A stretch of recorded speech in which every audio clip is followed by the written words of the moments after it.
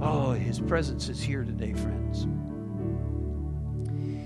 His presence is here today.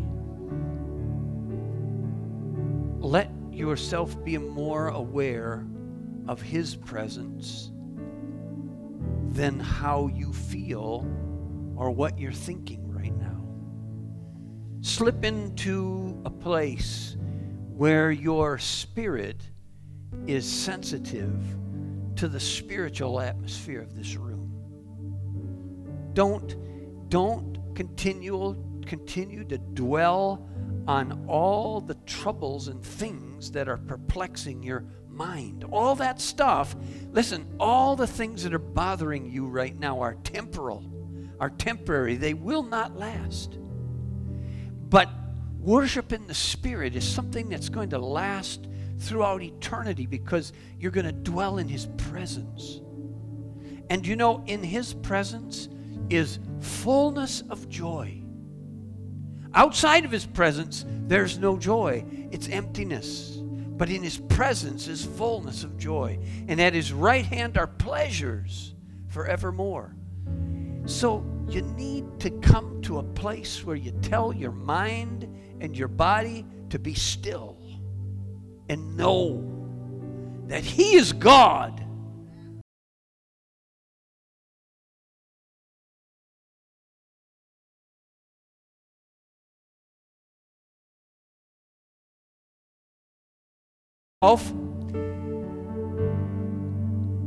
Now, what did He say about His soul? I was talking so much that I forgot. What did He say? Yeah, well, He did say, "Why are you so downcast, O my soul?" That's one thing He said. But what was the thing I just told you? He said, "I will rejoice and be glad." I forgot what it was. Anyway, He talked to Himself. He didn't talk to me, that's why I don't remember.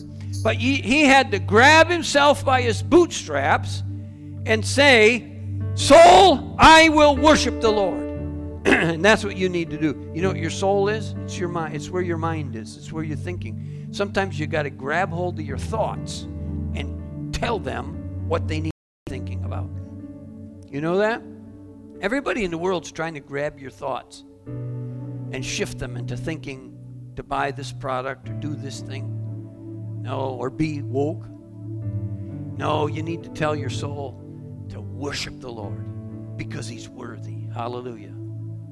So grab yourself and shake yourself. Amen? Hallelujah. Well, praise the Lord. We're gonna worship the Lord in giving. Let me just tell you something. Family secret time. Nobody, this is just for you, not for anybody else, all right? I'm looking at these holes in the roof. I'm looking at the green roof as I drive up. And you know, can I tell you something that I just want you to have this information. There have been at least 2 or 3 little churches, some in Florida and a couple of out of state, that have said that they would us get our roof fixed in the amount of somewhere in the neighborhood of $10,000. Isn't that nice? Maybe as much, but it's going to take us between 60 and 70 to do this roof. Okay, that's just. There are some other folks that are willing to even help with their labor, but we still have to do the materials. I've get a lot of people say, "But Brother Dan, have you tried a grant? Have you tried the FEMA? Have you tried calling the Assemblies of God?" Yeah, I've talked to them all. But we're flying solo here, all right? What I'm going to ask you, know that God's going to provide this for us. I don't know how, but I know He will. And frankly, I'm not worried about stuff. It's really not going to help any if I worry about it, because my worry is not going to fix it. So there's no point in me losing sleep over it, or you. But we're going to trust God, and here's what I want you to do. I want you, with me, to trust God and watch Him do a miracle, and we're going to talk about it. We're going to say, "Hey, remember back when we didn't know what was going to happen and we just trusted God? And it was amazing what he did. We never expected it to happen this way. And I believe that's what he's going to do. But what we have to do is understand this scripture that says faith without works is dead. So it's okay to trust and believe in God, but you can't just not do anything when you believe. So let's really kick in big time. And I know, every time you go to the drive-through restaurant to get a hamburger, they ask me, would you like to donate an extra $1 to some relief for her? Yeah. How about that? Would you like to donate $1 to me for hurricane relief? Anyway, I think, though, that what we need to do is give out of our need. Okay? So I'm asking you a big thing, and that is your need today. And let's trust the Lord to take those 5 loaves and 2 fishes that we donate, apply it to meet the need. Do you believe He can do that? So let's make this declaration over us, because I know you guys got problems too. I do. You do. Insurance companies right now. Sure, I know. I know. I am too. But we're be the way we want it, but it's going to be good. It's going to turn out good, because all things work together for the good to them who love the Lord and are called according to His purpose. How many of you love the Lord? How many know that you're called according to His purpose? Then just trust Him, all right? So as we receive today's offering, pray and believe in jobs, better jobs, raises and bonuses, benefits, salaries, favorable settlements, estates and inheritances, interest and income, rebates, returns, checks in the mail, gifts, money, debts paid off, expenses decrease, and blessings increase. Thank you needs, that I may have more than enough to give into the kingdom of God and promote the gospel of Jesus Christ. Hallelujah. So now let's come and give in faith and trust in God in Jesus' name. Amen. I will bless the Lord and give Him glory. I will bless the Lord and give Him glory. Oh, I will bless the Lord and give Him glory. Bless His name and give Him glory and give Him glory.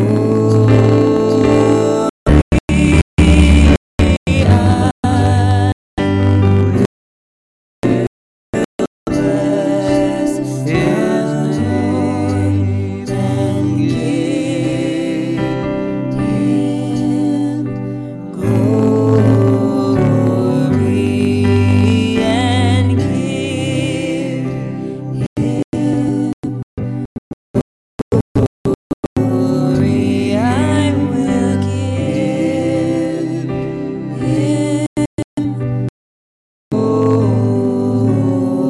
give Him glory. Hallelujah.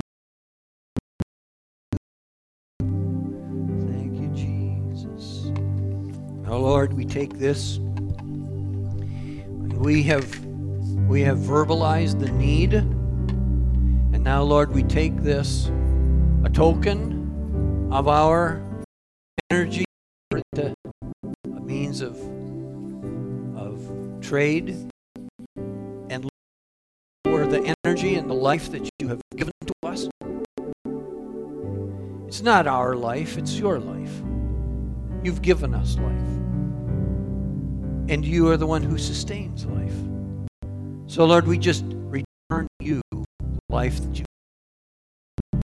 ask the word that you will pour back, pressed down, shaken together, and running over. You're not going through a recession. You're not worried. You have plenty. In fact, you shined your face upon, He sowed in the middle. Jesus, even though we may be going through a famine, we are going to sow in the middle of the famine because we serve a God who doesn't know anything about famines. Because you're our shepherd, and you said, we shall not want. So I pray in the name of Jesus there will be no want in any of your sheep's lives today, in Jesus' name. Bless, pour out into their lives. Pour out into each individual life. Restoration.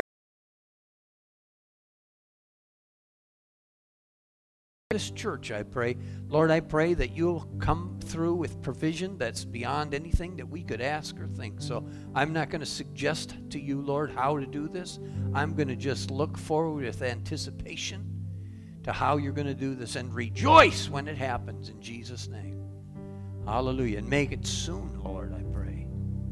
In Jesus' name. Amen, amen, amen, amen. Hallelujah. God is so good. God is so good. He's so good to me. Don't you like the way I change keys on you guys? Thank you so much for everything. All the music has been great, great, great. You know, yes, you deserve it. I want to take a few minutes. I'm going to ask for the board members who are here today. Oh, you know, great thing by sending Dave out of the room. But James is here and Randy's here. Maybe they can just take 5, counting the offering. So, but I'm going to ask them if they'll come back, if they can, for a couple minutes, and James to join me. It's a wonderful day when we can do what the Scripture says. You know, the Bible says this: forsake not the gathering of yourself together, and it's that we gather together and have fellowship. The need for humanity is we need to belong. God, are they going to be able to make it? Wonderful. So today we have the wonderful privilege and honor to welcome. Sorry, guys, for doing that to you. I didn't think before I took the offering. I should have done that before I sent you on. These are 4 of our board members. Aren't they amazing, guys? I want you to join me because we're going to welcome to church membership today. So, Ron, would you want to just welcome you as a congregation? We are so delighted and thankful that you have decided to throw your hat in the ring with us. We love you. We bless you in Jesus' name and welcome on board. And these are the guys that gave you the thumbs up. And we want to just gather around Ronald and pray over him that God will bless him and bless this season of his life. Lord, we thank you for Ronald, and we thank you for the commitment that he's made to join us. We feel a kindred spirit already with him, and we've felt that kindred spirit ever since he came. He reflects love and joyfulness and kindness, and we want to just speak a blessing over him and his family. Lord, I pray that you'll just bless him in Jesus' name. And may this he's made to join us be one that will be a memorable one in his family. And may we be a blessing to him in Jesus' name. Amen. I want to give you all a chance to just take a couple of minutes to come on up and shake his hand and welcome him. And welcome him to be part of our official. He's one of the bananas. He's part of the bunch. All right? So just come on up and shake his hand and give him the right hand of fellowship and congratulations as he comes. And before you leave, Ron, I've got this certificate for you.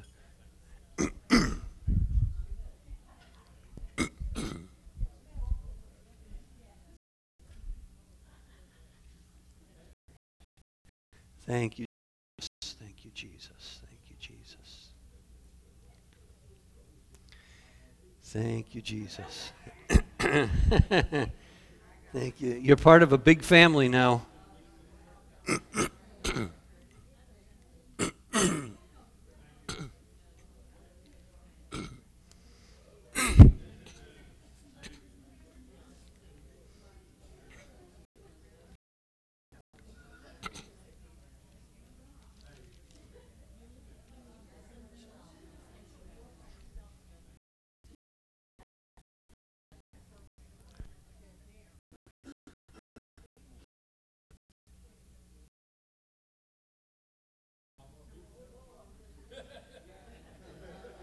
Here today. Yeah, thank you. There's one more, Dolores.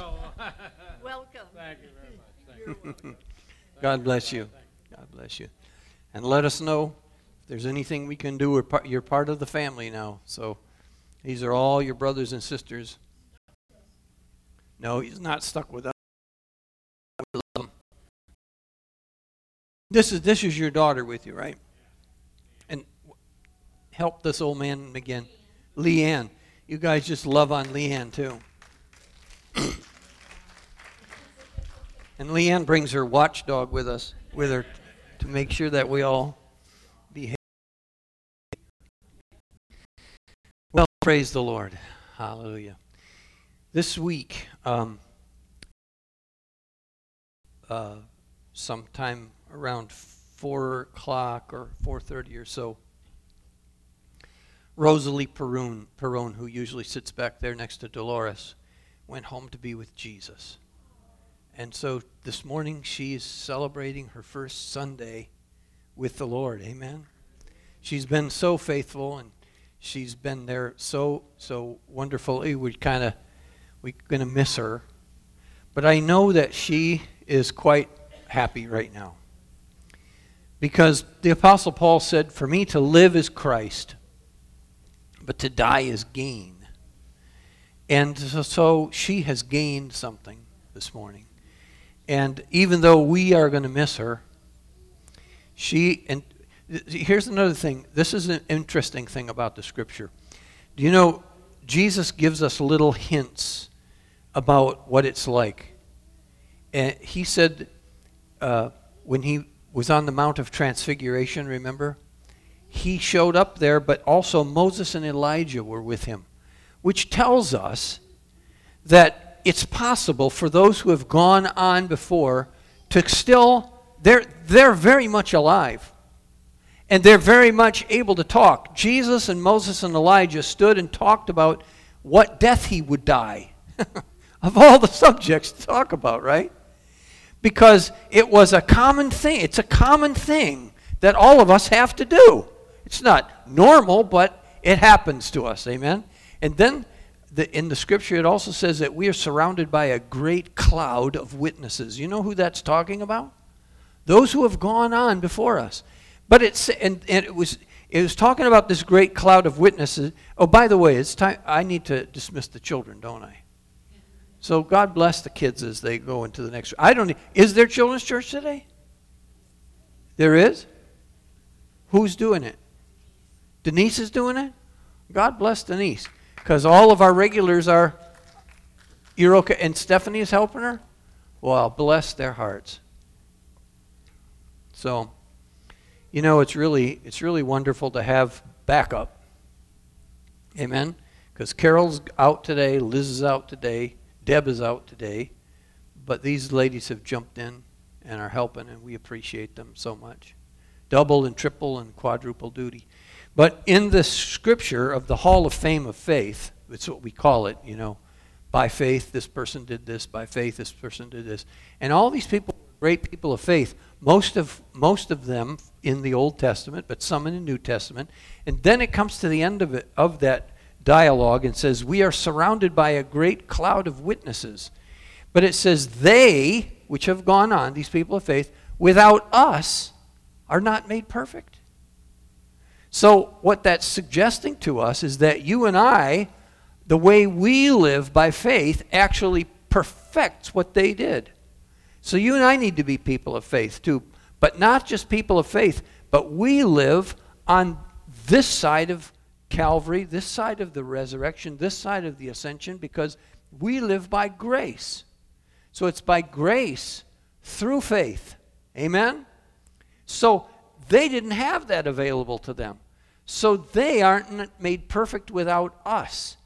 It depends upon us being people of faith and living by His grace. Amen? So praise the Lord. So we're going to miss Rosalie. I texted with her son last night, and he's going to be coming here, and we'll make arrangements and let you all know what will be. But just when the family comes together, just bless them.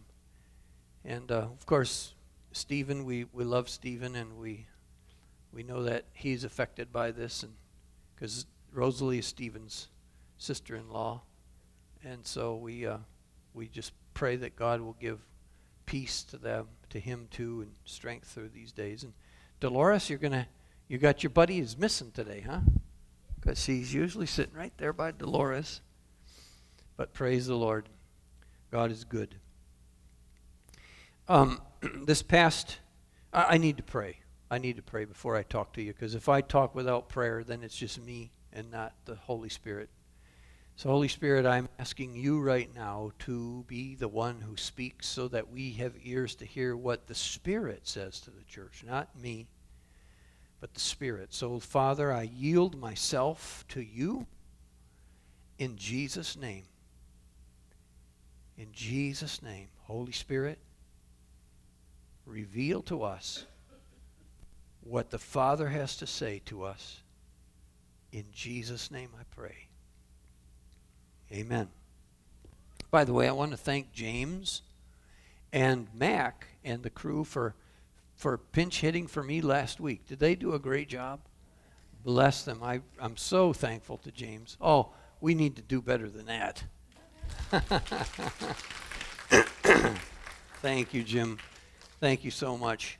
This guy, talk about walking and chewing gum at the same time. He runs all the technicalities, and then he preaches, and Carol sings, and he's as busy as a bee back there, so we appreciate him. Oh, that reminds me, I'm going to put mine on vibrate too. There we go. But anyway, it gave Liz and I an opportunity. We've been doing a lot of babysitting for my son's children when he travels out of the country, and then that all combined with the hurricanes and stuff. We needed a couple of days to kind of unwind, so we took a little jaunt up to St. Augustine, and the weather got cold and rainy, but we just stayed inside and hunkered down and enjoyed ourselves. But last Sunday, while you guys were in church, the Holy Spirit gave me what I need to say to you this morning, and here's how it came. There were two verses that came to my mind, and the verses were these. Let me look at my notes. There was a verse that says, taste and see that the Lord is good. You know that? Have you heard that verse? Taste and see, which implies two different things. The sense of taste and the sense of sight. Taste and see. Jesus said this. He said, I am the salt of the world, but then he said to his disciples, you are the salt of the world. In fact, let's go to Matthew. Go with me to the book of Matthew, and we'll see exactly how he said it. Matthew chapter number 5, verse number 13 says this. Ye are the salt You are salt. Now let me ask you this. So what does salt do for food? Salt enhances the flavor of the food. It doesn't change the flavor. It enhances the flavor. It brings out the flavor. Have you noticed that? But how many know that when you put salt on your food, you don't take the salt shaker and unscrew the top and pour the whole thing on there? Because that'll wreck it, won't it? We have this expression called a pinch of salt. Now, I remember my grandmother cooking and my mother cooking, and they were not crazy about measuring spoons and measuring cups and all this kind of stuff. And they made some fabulous recipes. And I remember my mother or my wife going to them and observing them and watching how they were cooking so that she could imitate it to make me happy. See? That's how wives do, you know. They want to make their husbands happy.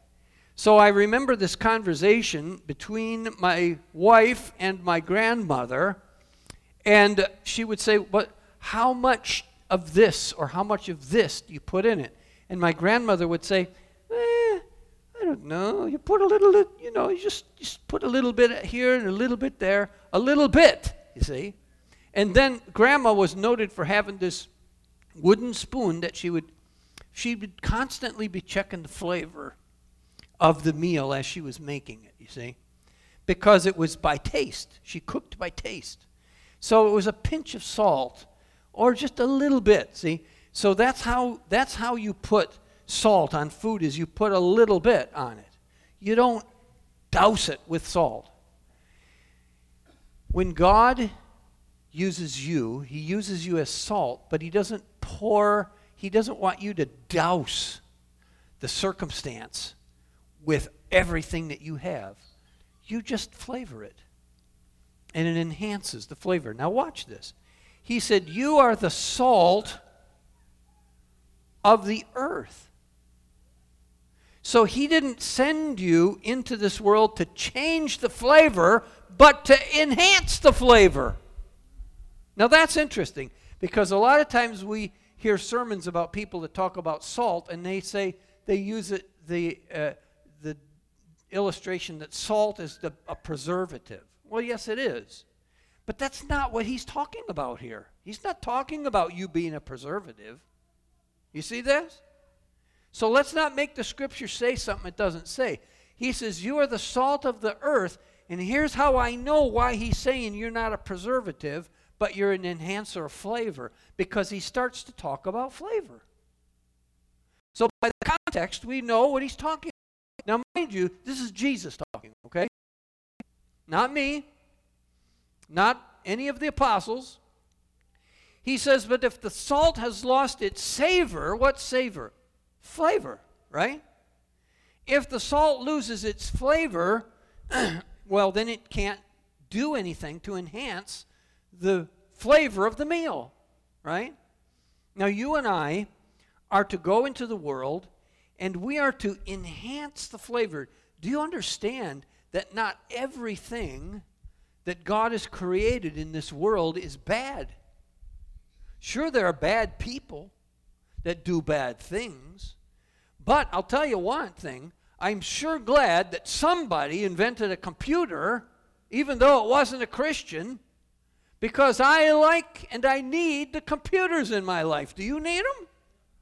Now, if you would have waited for some Christian to develop that, we'd still be who knows what. Same thing with light bulbs and cars and everything else. So God's gifts and callings and the talents that he gives to people, he doesn't give them all only to people who are believers. But he says what you are supposed to do is you're supposed to be the flavor.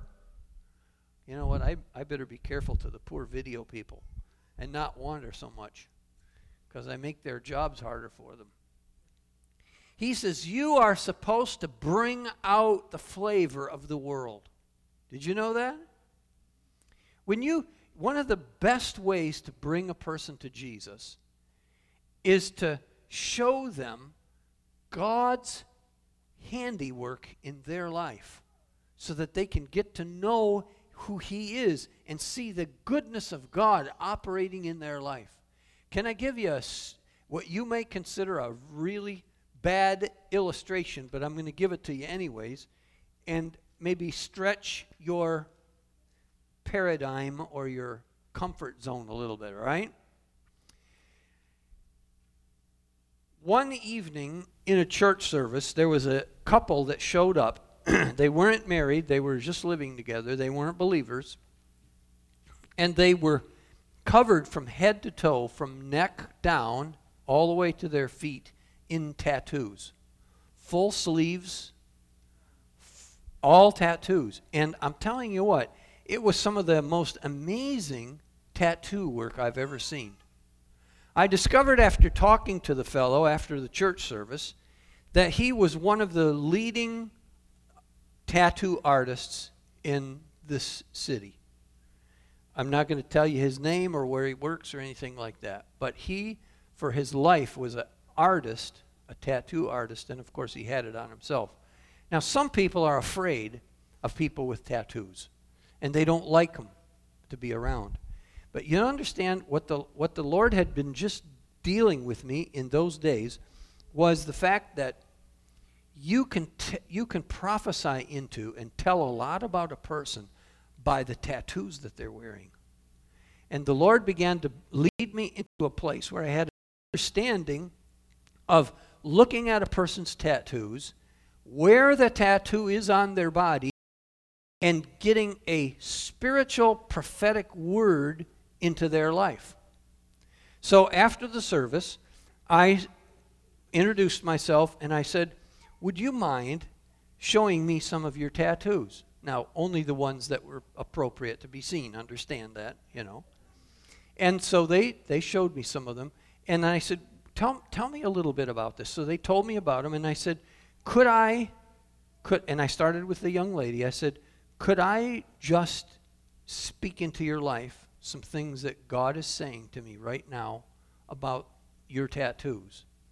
And I began to talk to her and tell her what the Holy Spirit was giving to me based on her tattoos, where they were located like this. And she began to shake, and she began to weep. And she said, how do you know these things about me? And her boyfriend next to her I could see the tears coming down his eyes. Now, these were people that you wouldn't necessarily think would be that easily emotionally broken. And he said to me, nobody knows that stuff about her. In fact, I didn't even know some of that stuff about her. I knew some of the things, but there's no way you could have known that. And I said, and then he invited me to tell him to read his tattoos. So I began to read his tattoos, and you know, the Holy Spirit brought such a conviction upon them that both of them were tender to the receiving of the gospel and were broken to come to the receiving of the gospel because the Holy Spirit had revealed secrets out of their lives to them. Now, do you see? That is salt enhancing the flavor of what's already there so that a person can. Do you know that Jesus hung out with his disciples? He didn't. These guys didn't know him, and he didn't know them. But he began to go to them and approach them at their place of business. And Matthew, who we're reading about right now, he was a tax collector, and Jesus walked up to him, and there was something about Jesus that was so powerful that Jesus could walk up to this guy at his business and say, "Follow me," and Matthew would go. Matthew said, "Sure," and he laid down his pencil and his calculator, and he followed Jesus. What would make a person do that? The disciples that were fishing, Jesus said, "Follow me." And you know what? They gave up their profession. They left their father. They left the boats. They left the nets, and they followed him. What would make a person do that? What would make a person just walk away from their life and follow him? Because there was some kind of an enhancement in him. There was a saltiness in him that made them want more of what they were tasting because he brought out the flavor in their life. They followed him before they committed their lives to him. They learned how to follow him. And then finally, one day, he got to a place after they followed him because they began to see the things that he would do. They saw the flavor enhancement in him. He would raise the dead. He would heal the sick. He would provide food for people. Until they finally he said to them, he waited until the proper time and he said, "Who do men say that I am?" And they realized who he was by hanging out with him. And finally, one of them said, "You are the Christ, the Son of the living God." Now, they learned that because of the flavor enhancement. Jesus said, "You are the salt of the earth." If the salt loses its savor, that word savor, do you know what that word savor means in the original language, in the Hebrew? That word savor means foolishness. If a person loses their savor, it means whosoever, what shall it be if you lose the person that loses their savior, a person that lives foolishly, that's what it means. To lose your savor is to become foolish. Foolishness causes you to lose your flavor enhancement, if you will. And when you lose your savor, then you're not good for anything but to be cast out and trodden under the foot of men. So I ask you, what is the opposite of foolishness? Wisdom. Wisdom is the opposite of foolishness. Where does wisdom come from? Wisdom comes from God. Do you understand how important it is for you to live wisely and not foolishly? Because when you live foolishly, you're not going to have the capacity to enhance the flavor in those around you. And when people don't have any flavor enhancement, they're going to go somewhere where they do get it. Now, all due respect and blessing, I am not criticizing in any kind of a way, shape, or form. But when I was in the hospital a few months ago, I got to the place where I was so hungry after recovering from surgery that I longed for a good meal, and they brought me this wonderful meal from the kitchen that had mashed potatoes, gravy, meatloaf, and I thought, oh man, this is going to taste so good. And the problem is when I bit into it, it had no flavor at all. So I understand that hospitals have to do that because for different reasons. But it would have been so good if it had been flavored right. Amen? So the first thing I did when I got out is I went somewhere where there was flavor. Hallelujah. Now, I like a good steak. But you know what? There's a difference. You don't just take a steak and throw it on the grill, but you got to flavor it first, you see. Flavor in a steak makes a good steak. Amen? And it's the flavor that God has called us to be. We are the flavor of this world. Otherwise, existence is bland. It's meaningless. You and I have been called to be the salt. Taste and see that the Lord is good. They can't see that the Lord is good without them having something to taste. Amen. And you are what brings out the flavor. Don't try to change the flavor. I don't like changing the flavor. You understand that? Some seasonings are the change the flavor. Sometimes you need a seasoning so that it covers up the nasty taste of something. You understand? Sometimes you go to restaurants and they put tons and tons of hot sauce on there. Why? They're trying to disguise something. But God's not called you to disguise and to change the flavor. He's called you to enhance something that already has wonderful flavor. He just wants it amplified. You're to turn up the flavor. Hallelujah. Turn up the flavor in Jesus' name. And you'll not have that flavor if you live a life of foolishness. You've got to have the wisdom of God. The wisdom of God in you is the flavor that flavors the world around you. Amen? So you can walk up to a person who other people would turn their back and walk away from, and you can bring out the flavor in them. You understand? Do you know that people with tattoos are the easiest people to prophesy over because they have all of their life in black and white and color sometimes, right in front of your eyes?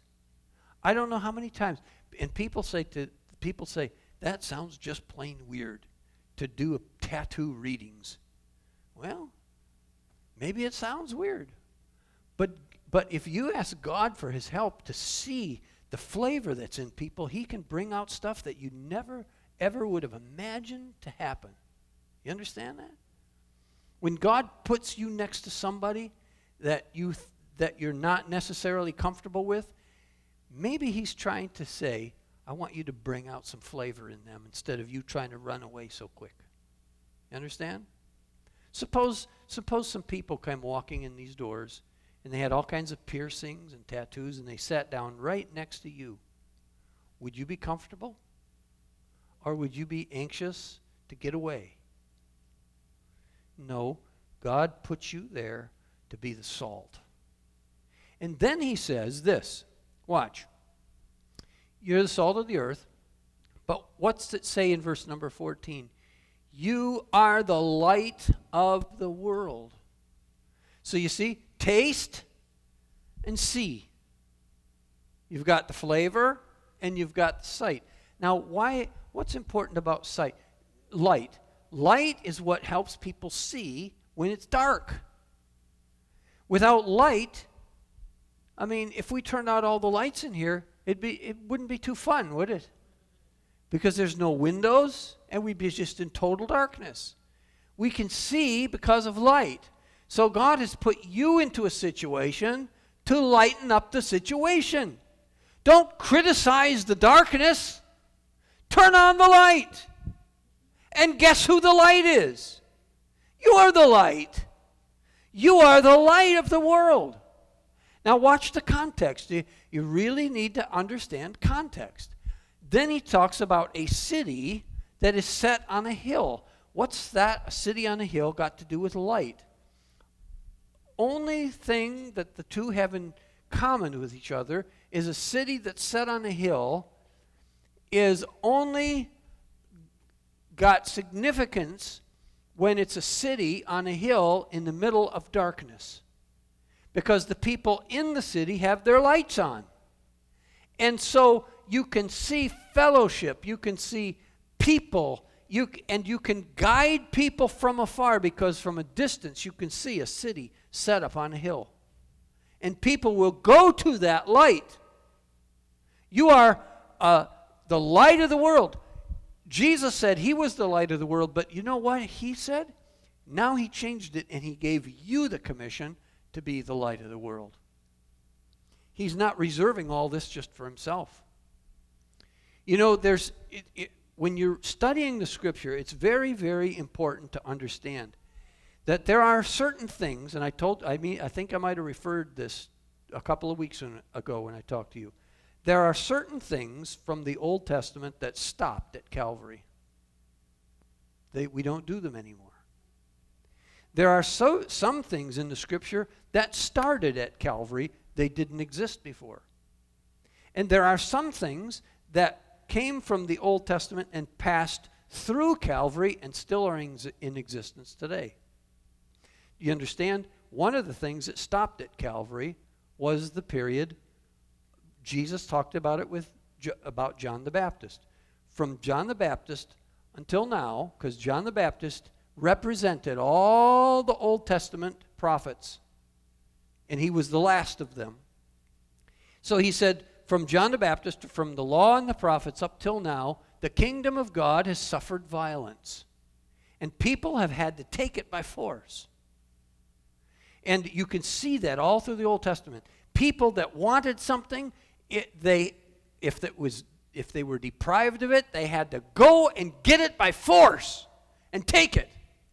You remember in the stories that I've told you about, one of the stories that comes to mind really quickly is the story of Tamar, who was denied her inheritance because her two husbands died and her father-in-law would not allow her to be part of the family anymore. And she wanted that Israelite inheritance, so she took it by force. Jacob wrestled with the angel of the Lord. He said, I will not let you go until you bless me. But from John the Baptist till now, the kingdom of God suffers violence. The violent have had to take it by force. But Jesus came and changed that at Calvary. And now you and I can receive the promise by grace through faith. And that's not of yourself. It's a gift of God. You and I live in such an amazing day. We have things provided for us that people before us had to fight for. But we can live in the grace, in His amazing grace. Hallelujah. Little lambs and goats and stuff had to die for people in the past. But Jesus became the lamb once for all. Hallelujah. Praise God. So now He says to people, here's the thing, here's something new that started from Calvary. He said, you are the light of the world.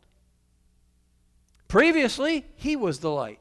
But now He says, you are the light of the world. A city that's set on a hill cannot be hidden. Now let's keep going and see what else He's got to say about this, because it's very, very good. Neither do men light a candle. Now you understand, if it makes logical sense for people to not do something, it would be absolutely ridiculous to spend all kinds of time and money and resources to develop something that gives light and then hide the light. Wouldn't that be dumb? You go and do all that you can do to build a light and then cover it with a bushel. Neither do men light a candle and put it under a bushel. That's just stupid, right? Would you agree? So if it's stupid for people to do that, do you think God is going to do something stupid? Of course not. Neither do men take a candle and put it under a bushel, but on a candlestick, and it giveth light to all the house. If people, whether they're Christians, believers or not, have enough sense to do that, God surely isn't going to do something so stupid. And when He says you are the light, He's going to position you where you're best suited to give the greatest amount of light to your situation. He's not going to hide you. You're a light. You're the light of the world. Take a trip. Just put your finger in there and go to the book of Isaiah with me for a second, okay? Isaiah chapter, I'm going to back up a little bit and go to chapter 59 and then work my way to 60. Not reading all the verses, but there was a dialogue going on here between Isaiah and the Lord in chapter 59. And finally, in verse number 15, there's a part of this verse I want you to look at. In the middle of verse number 15 of Isaiah 59, it says, the Lord saw it and it displeased Him, because there was nobody to take up the cause of justice. The Lord saw it. The Lord saw it. And so then in verse number 16, He saw there was no man and wondered that there was no intercessor. God's always looking for an intercessor. In the book of Job, that word intercessor is called a daysman. There was no daysman. There was no intercessor. There was no advocate. There was nobody to take up the cause for another person. There was no light. And so the Lord saw that there was no man and wondered that there was no intercessor. So watch what God decides to do. God, therefore, His arm brought salvation unto Him. And His righteousness sustained Him. And God, He put on righteousness as a breastplate. God put on the breastplate of righteousness. Now, you and I have all read in the the scripture where it talks about putting on the whole armor of God, well, it's God's armor. It's the armor of God. God wears armor. Did you know that? And so he put on the breastplate of righteousness. And watch what else God did. God put on a helmet of salvation upon his head. And he put on garments of vengeance for clothing, and was clad with zeal as a cloak. And then he says in verse number 21, my spirit that is upon thee, and my words which I have put in thy mouth shall not depart of thy mouth, neither out of the mouth of thy seed, nor out of the mouth of thy seed's seed, saith the Lord, from henceforth forever, forever. Now watch then what he goes on to say in verse number 60, chapter number 60. He says, to you and to me, arise and shine, for your light is come.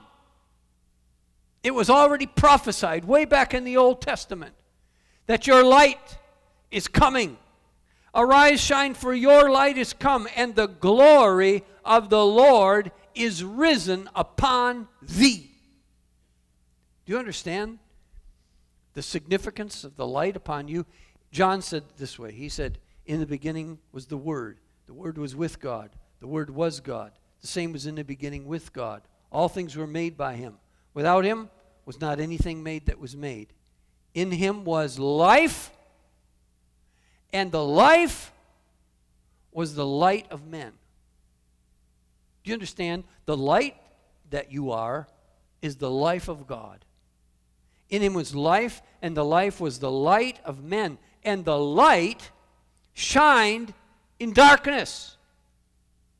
Now, a lot of us think of that in terms of God shining into darkness.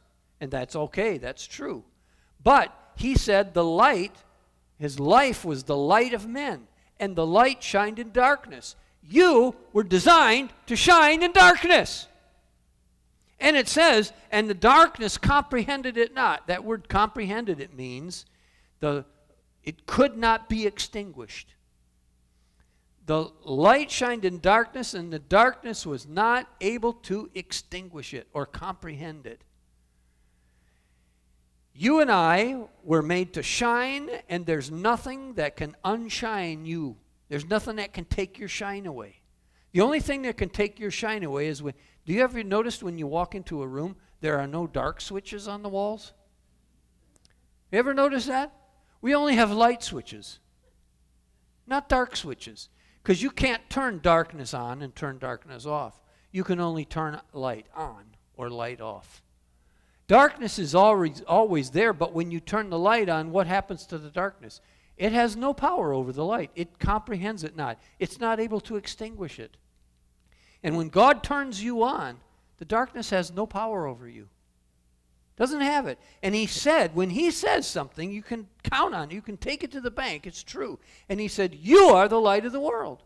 Arise now and shine, for your light is come, and the glory of God is risen upon thee. Watch what he says here. And the Gentiles shall come to the light. You know who the Gentiles are? They're the people who are the non-believers. We were Gentiles. We are Gentiles. We're not Jews by birth, but we are grafted into the family. But there are still those who haven't come to the light, and God has called us to shine so that they can come to the light.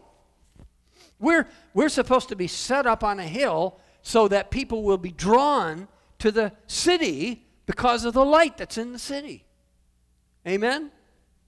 What draws people to God is the light that shines out of you. He says, the light has come.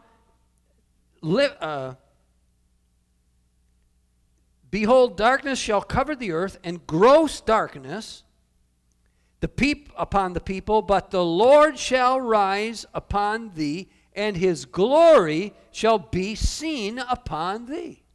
His glory will be seen upon you because of the light that you're letting shine. And the Gentiles shall come to the light, and kings to the brightness of who's rising? You're rising. So arise and shine. I don't know how I can get this point across, but over and over and over again, the truth begins to become relevant to me that God has already placed inside of us all that we need, but we're constantly asking Him to do stuff that He has given you the power and the authority to do, but we don't. We live absent of that understanding, and so we continually beg Him to do stuff that He's given you provision and power to do yourself. Take authority over situations. Put your big boy pants on and start doing what God's given you power to do for yourself. Take authority over the wicked one. Take authority over sickness and disease. Take authority over powers and principalities. You can do this because the one that's in you is greater than the one that's in the world. You've got the resources. When Jesus said it is finished, He said that means everything that needs to be done is done. Now you need to enter into the rest. You need to enter into the seventh day, into the day of understanding that it's done, and now you can rest assured it's done, and you have the power to do it. Enter into the rest. Enter into the time of it is finished. Enter into the time of shining. Enter into the time of power and increase in your life. There's nothing else that God needs to do. You see? But yet, we think and we wait for God to do something. He's already done it. When Jesus said, "It is finished," He meant it. You understand this? And what He poured out upon you, now He says to you, this same armor that I put on in Isaiah 59, I want you to put on the armor. Wear my armor. Put on the breastplate of righteousness. Understand that I am the righteousness of God in Christ Jesus. Put on the helmet of salvation. Begin to think saved instead of unsaved. Well, I don't want to be presumptuous. That's not presumptuous if it's what God told you to do. Put on salvation way of thinking instead of defeat and inferiority and not measuring up. Put on the helmet of salvation and take the sword of the Spirit, which is the Word of God.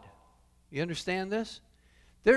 You might think that you don't know much about the Word of God, but you know more than you think you know. You do. You really know more than you think you know. Any of you could get up and could begin to preach.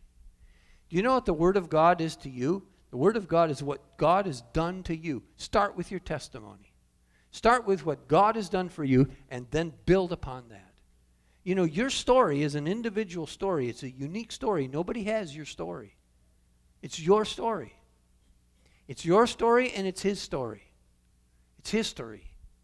And when you begin to tell of your history with God, it will draw people to Him because there's going to be people that will relate to that and they'll say, you know what? The same thing is true with me. If God can do it for you, maybe He can do it for me. And all of a sudden, the salt and the light, the enhancement of the flavor, and the opportunity to get vision, because that's what light does, is it restores people's ability to see. Taste and see. See what? Taste what? That the Lord is good. That's what He wants people to taste. He wants them to taste and see that the Lord is good. And that tasting and seeing comes through you and through me. And when people begin to see the goodness of God because of the enhancement of the flavor, because of the light that we shine on the situation, the goodness of God will draw them to repentance. The goodness of God leads men to repentance. Hallelujah. Lift up your eyes around and see. All they gather themselves together, and they come to thee. Thy sons shall come from afar, and thy daughters shall be nursed at thy side. How many are waiting for your sons and your daughters to return? Oh, yes. Here's a prophetic word for you today. When you begin to shine and you begin to salt, God's going to do something for you. He not only is he going to draw other people to the goodness of God, but your own sons and daughters are going to be drawn in too. They will come to thee, thy daughters shall come from afar, or thy sons from afar, and thy daughters shall be nursed at thy side. Then shalt thou see and flow together, and thy heart shall fear and be enlarged. Now, it doesn't mean you're going to be afraid. It means your heart is going to be full and enlarged and fruitful. Because the abundance of the sea shall be converted unto thee, and the forces of the Gentiles shall come unto thee. There's a verse that I was aiming for, and I'm not seeing it. God wants to bring about a new thing, and he needs you to partner with him to bring it about. And it's through the light and through the flavor that he's given you so that the world can know who he is. Hallelujah. Are you ready to be that light? Are you ready to be that salt? Hallelujah. There's some things here. I write these notes down and then I don't read them. And then Isaiah 59. Look, what was verse 16? I have that in my notes. 59:16. Oh, I read that one to you already. God's good. Mark chapter 9 verse 50 says, salt is good. But if salt loses its saltiness, with what reason will you season it? Don't let yourself become involved in foolishness, because foolishness takes away your flavor-enhancing capacities. Now, what is foolishness? Is foolishness silliness, trivial kind of stuff? Well, it can be those things, but a lot of us enter into foolishness by just letting ourselves talk about and be involved in the things of the world that don't do any good. I mentioned to somebody, one of the services, that, and I'm not trying to say that you should do this, and I'm not trying to lift myself up in doing this. It's just something that I decided to do one day that I discovered to be helpful to me. And that is that I cut out all of my social media accounts. I just suspended them all of them. I don't tweet, I don't Facebook, I don't do anything. I'm not telling you have to do it, because my family still does it. And that's how we get some of our news from other families, is they tell me. So I'm not saying you have to do it. In fact, go ahead and do it if you want to. But I needed to stop it.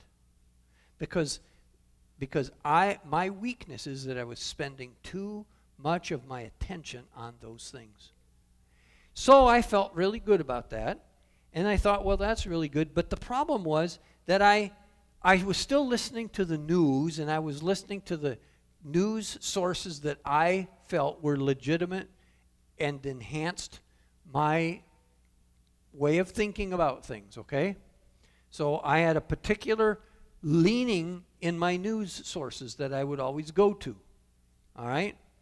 I'm trying to be vague because I don't want to say my positioning on stuff, okay?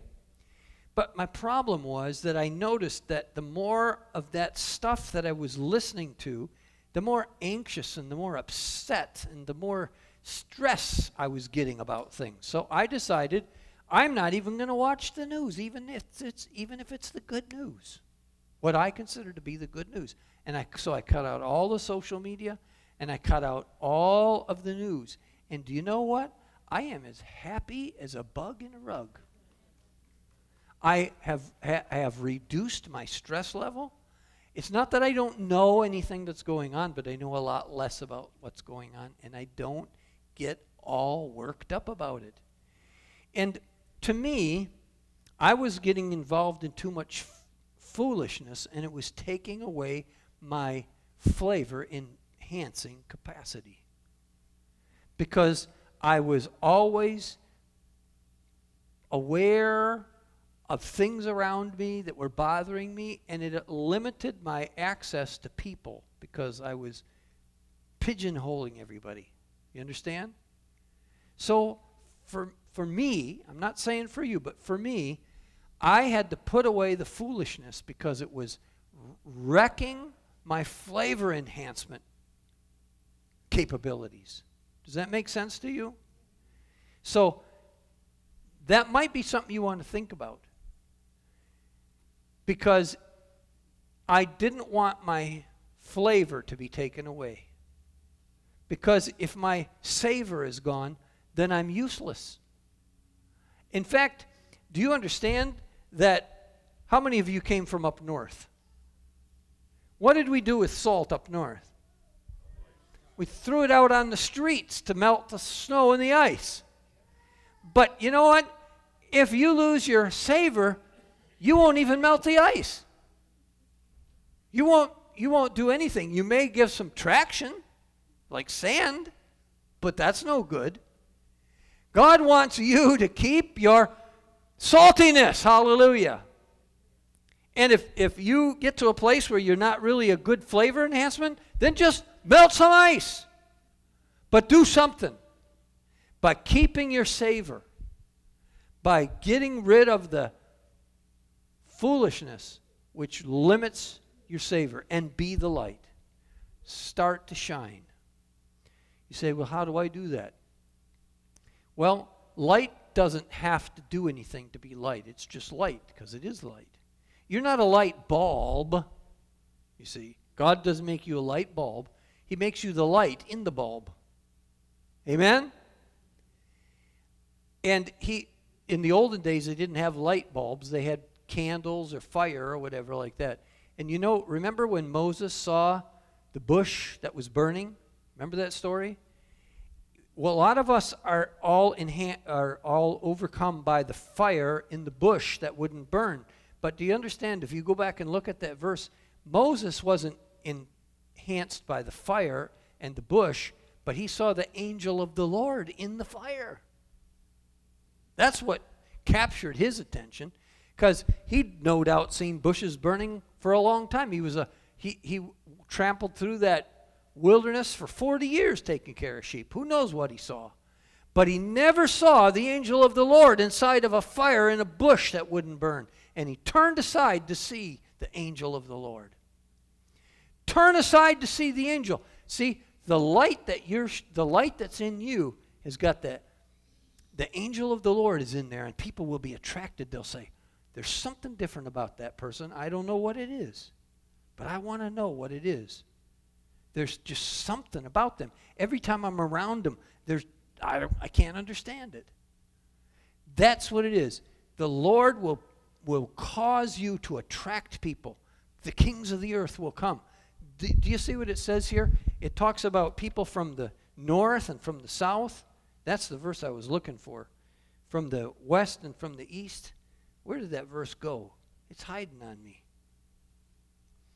Nations will be, here it is. It's in chapter 49, verse 19. So shall they fear the name of the Lord from the west. Now, understand, where does the sun rise from? It rises from the east, doesn't it? And it sets in the west. And the interesting thing is it says, the name of the Lord, they will fear the name of the Lord from the west, and his glory from the rising of the sun, which is the east. When the enemy shall come in like a flood, the Lord will raise up a standard against him. Now, I'm going to get on my little soapbox for a minute. Here we're talking about the glory and the victory of God coming in from the west to the east, flowing through the world. Why then would he talk about being such a big boogeyman? No, he says, when the enemy comes in, like a flood, the Lord will raise up a standard against the enemy. You see, because there's light and there's flavor in you, and there's nothing the enemy can do to hold you back. The gates of hell will not prevail against the church. Hell is on the defense. It doesn't want you coming in. It's trying to protect itself from you. But it will not prevail against the church. That's what happens when you begin to understand your identity, understand your strength, understand your light, understand your flavor in Jesus' name. Hallelujah. Are you getting this? You about ready for lunch? Ready for a nap? Okay. I can tell when it's going too long, so I'm going to quit. Father, I have emptied my soul. I have birthed this sermon that's been pregnant in me. And I ask now by the power of your Holy Spirit that that incorruptible seed will now find soil that's has the capacity to bring forth 30, 60, and 100-fold. May it not fall into the thorns and the shallow, rocky ground, but might find good soil this morning in Jesus' name. I thank you, Lord, for your Holy Spirit. I thank you for your word, and I pray that you will now cause us to see who you designed us to be, and may we be flavor enhancers. May people taste and see the goodness of the Lord in us. In Jesus' name. May the Lord bless you, and may the Lord keep you, and may the Lord make his face to shine upon you and be gracious to you. May he lift up his countenance upon you and give you peace. May his goodness and his mercy follow you all the days of your life, and may you dwell in the house of the Lord forever. May you be like a tree planted by the rivers of water. May you bring forth fruit in your season. May your leaf never wither, and may whatsoever you do prosper. May the God of hope fill you with all joy and peace in believing, that you may abound in hope by the power of the Holy Spirit. And now unto him who's able to keep you from falling, and who's able to present you faultless before the presence of his glory with exceeding joy, to the only wise God, our Savior, be glory and honor and dominion and power, both now and forever. Amen and amen. God bless you in Jesus' name. Love each other, greet each other, and we will see you tonight at 6:30 in Jesus' name. Thank you.